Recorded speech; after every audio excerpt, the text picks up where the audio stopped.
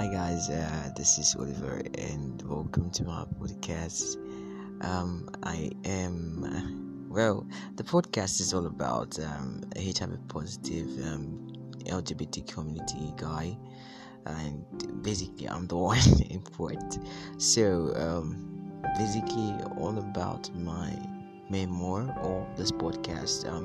I'll be talking about the struggles of living as an LGBT community and the stigmatization associated with me having HIV. Yeah, it's a while as a hard no, not everybody gets to understand that. Yeah, HIV is real. It's very real, but living with it, it's also a different thing. So all throughout this podcast, I'll be talking about my struggle as a HIV positive LGBT community member. Right, so back to the story. Basically, with the introduction of that, I'll need to give you a story on how I got the virus. Well, it's a story everybody would think like, yeah, he was fooling around and he got the virus. But in this case, some people don't get to believe that, which obviously it took me a while to tell friends. Few of my friends that where I felt they were quite close to me. So, to some, they felt like it was all sex. Well, I was definitely not the type that you offer to have sex with. Basically, right now I'm just beating around the bush. So, I'm not the type you offer to hook up with, and I'll honor it. Well, I'll basically take my time, and at the end, I might not. I will definitely honor the sex proposal. So, I believe it was my final year in university, so I decided to have a haircut for my project defense. So I went there. This was one of my friend that he opened the shop not to know, so he came over to my place. So that was how I got to know because I went to shop earlier on one certain time and he bowed my hair. I was like, if I could come over, he's opening a shop. So I went there maybe to just honor the invitation. So he asked one of his friends or one of his apprentices to barb my hair that particular evening. So, well, the guy was good, but it got a bit tricky. I asked him first, did he sterilize the clipper? He told me, yeah. So, not to, at the end of the barbing, he was done. So, a mistake, he got my ear and it bled. Even with the whole I think, yeah, he forgot to use alcohol, and I also my part I forgot to use alcohol. But having a risky haircut like that, I should have gone for post exposure prophylaxis. Well, I waited a while to get that. Well, I didn't get that. So at the end of the year, because that happened within the middle of the year. So I noticed something was strange with me, but I felt like it was just me being restless and having issues because I had some issues. So over the years, the issue intensified, and then I started hanging out with people, not like intensely, but really hooking up with anybody. Like I had people that was like I was coming in terms of my sexuality. So then just what a funny incident. Then I was just there just to meet people, hang out, exchange. If I like you, I'll tell I like you, but I can't have sex with you because then it was me like going through phases I didn't feel like. So, which obviously I had it in mind. Okay, I've had risky haircut, I've had risky moments, but not risky sex or trying to enter into any sex. So everybody I tend to meet, they felt like I was just this guy that was catfishing them or trying to use them for money or just get to. But me, I was just there to meet people. But on the other side, I knew I was into them, but I was not into having sex with them. So that came to my conclusion of me being part of the asexual community, that's the ace community. So I believe we're very small compared to the transgender community, or maybe I don't know. Just I feel maybe because I can be attracted to someone, not just want to have sex. Basically, that's a study everybody feels like. But in my own case, I'm not interested in having sex with them. So I did what I could. End of 2019, I fell seriously ill. I fainted like 2 times at work.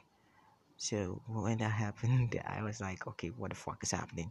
I lost weight and I thought it was just, and then I had a severe pneumonia because at those point I had serious pneumonia to the point that any small thing I catch cold. So I felt like, so I felt like it's been emotional right now. So I felt like at that point it was just a combination of me being on the cold temperature because I was on the cold temperature and I slept and bathed with cold, anything cold, drank a lot of cold stuff, and I felt like maybe those are the things that accumulated in my system, and I had a pneumonia. So because I know I was prone to cold, very very prone to cold, so um we entered the next day. That was 2020. Well, I felt a bit better because there was not much cold, but I know once we entered the cold season, it's most likely to come back. So the COVID-19 happened.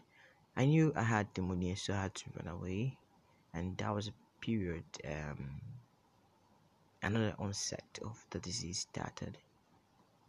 Well, it wasn't funny. It wasn't funny at all. It wasn't. I lost a lot of weight during this period, and I had a severe ulcer for a month. I couldn't eat anything, so it was just basically drinking milk till I got bit better.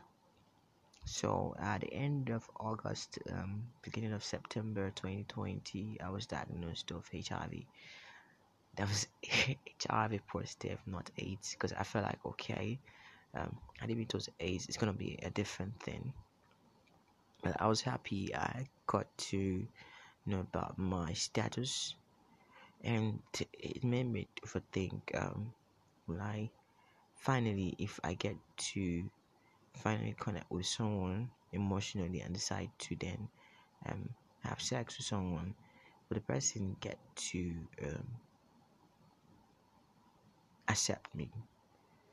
So in next steps, I'll be explaining my responses from me telling a few of my friends. And I've not told all, but I feel like the closest to me, I should feel like I should tell them. So I'll here next ones will be my few responses from my friend about me telling them about my status as a HIV person. Right, so about my friends that knew about my status and their responses to my status story. My first friend that got knew was the one that was working in the clinic where I went to do my test. Well, he was more of the attention giving guy. Well, I'm the more of the not so attention seeking person. So it was fun, but it was irritating at some point. But I was happy. At least I felt accepted from one person. He didn't really discriminate me and all that. Start telling me, oh, you're one of them, this and that. But it made me feel like living with it, you can live more than that and can do a lot of things with whatever you plan doing. So the next few friends I told, well, one of them currently helped me out with an accommodation issue I had. Well, left positive response. Um, Another one again, he has been a bit supportive. More like he's been supportive, not a bit supportive. Why did I have to use that? So he's been supportive of my choices. He calls and be like, "Hey, guy, hope so you're taking your ARV. You have to leave. You have to leave. You have to pull beyond wonders. I believe in you and all that, all that stuff. No, we're not dating or anything. For um, he's been so of great help. I would say. Then another person again. I think I told was I think I had a crush on the person. So it was a pop-up question because I was asking him stuff about sexual health.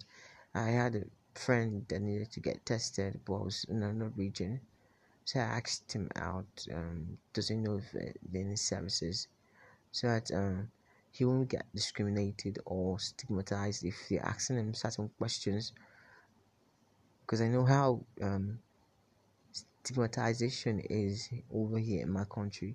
So I asked him and he popped up a question and I said, yeah, no need for me to lie. It's better of that to say no and the long run you get find out. So he started advising me I should stop telling people about my status. It doesn't look so well. Although I thought uh, that I really liked him. So it was just then, not now, just 3 years ago, not two currently. Because liking a person doesn't mean I want to have sex with you or anything. Just like I mentioned. So he started telling me stories, and I was like, "I, dude, since I knew about the status, I've not told a lot of people. It's just few, and yours was a pop-up question, and I would definitely not lie to you, or you know me very well. I would definitely not wake up and start saying I want to lie to anybody. So that was the end of the discussion for that, and um, kind of one of the few people I told before the person I told I liked that kept on giving me instructions on not to tell other people about my status, which obviously I knew about. Um, well, he kind of knew because he asked me a question where I was. I told him where I went to, and he was like, "Okay, what do you go there to do?" and all that. So I was like, "Well, it's not the business, but if you want to know, it's this," and that was it. We haven't talked for a long while, so it was a negative, like a negative feedback when you tell somebody I'm HIV positive.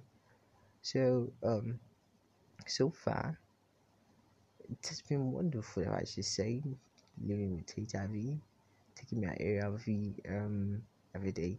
Although I have issues with keeping up the time, which I feel like might affect my,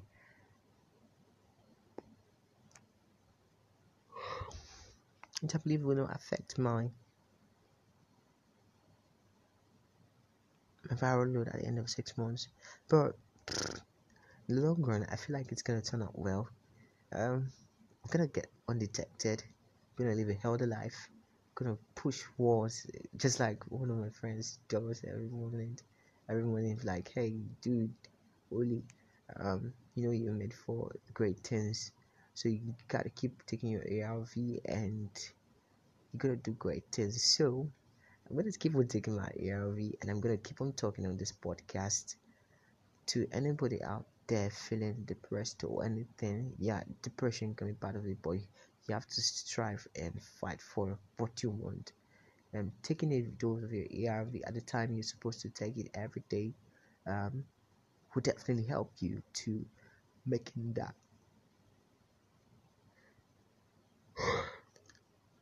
that call you want to make. So it's a choice and a decision also. You are given those choices that you're gonna do great things. So believe in yourself. I believe in you. I believe in you can do great things. So basically, don't think less of what others people might tell you or what anybody will tell you. And you, if you live with a deadly virus, you or try to stigmatize or discriminate you from anything, you are precious. You're beautiful. You're a human being. If not, you're special. You are special. Just know that. And thanks for coming to my podcast. And please do subscribe for more nuggets from Oliver. And definitely, you won't want to have some more.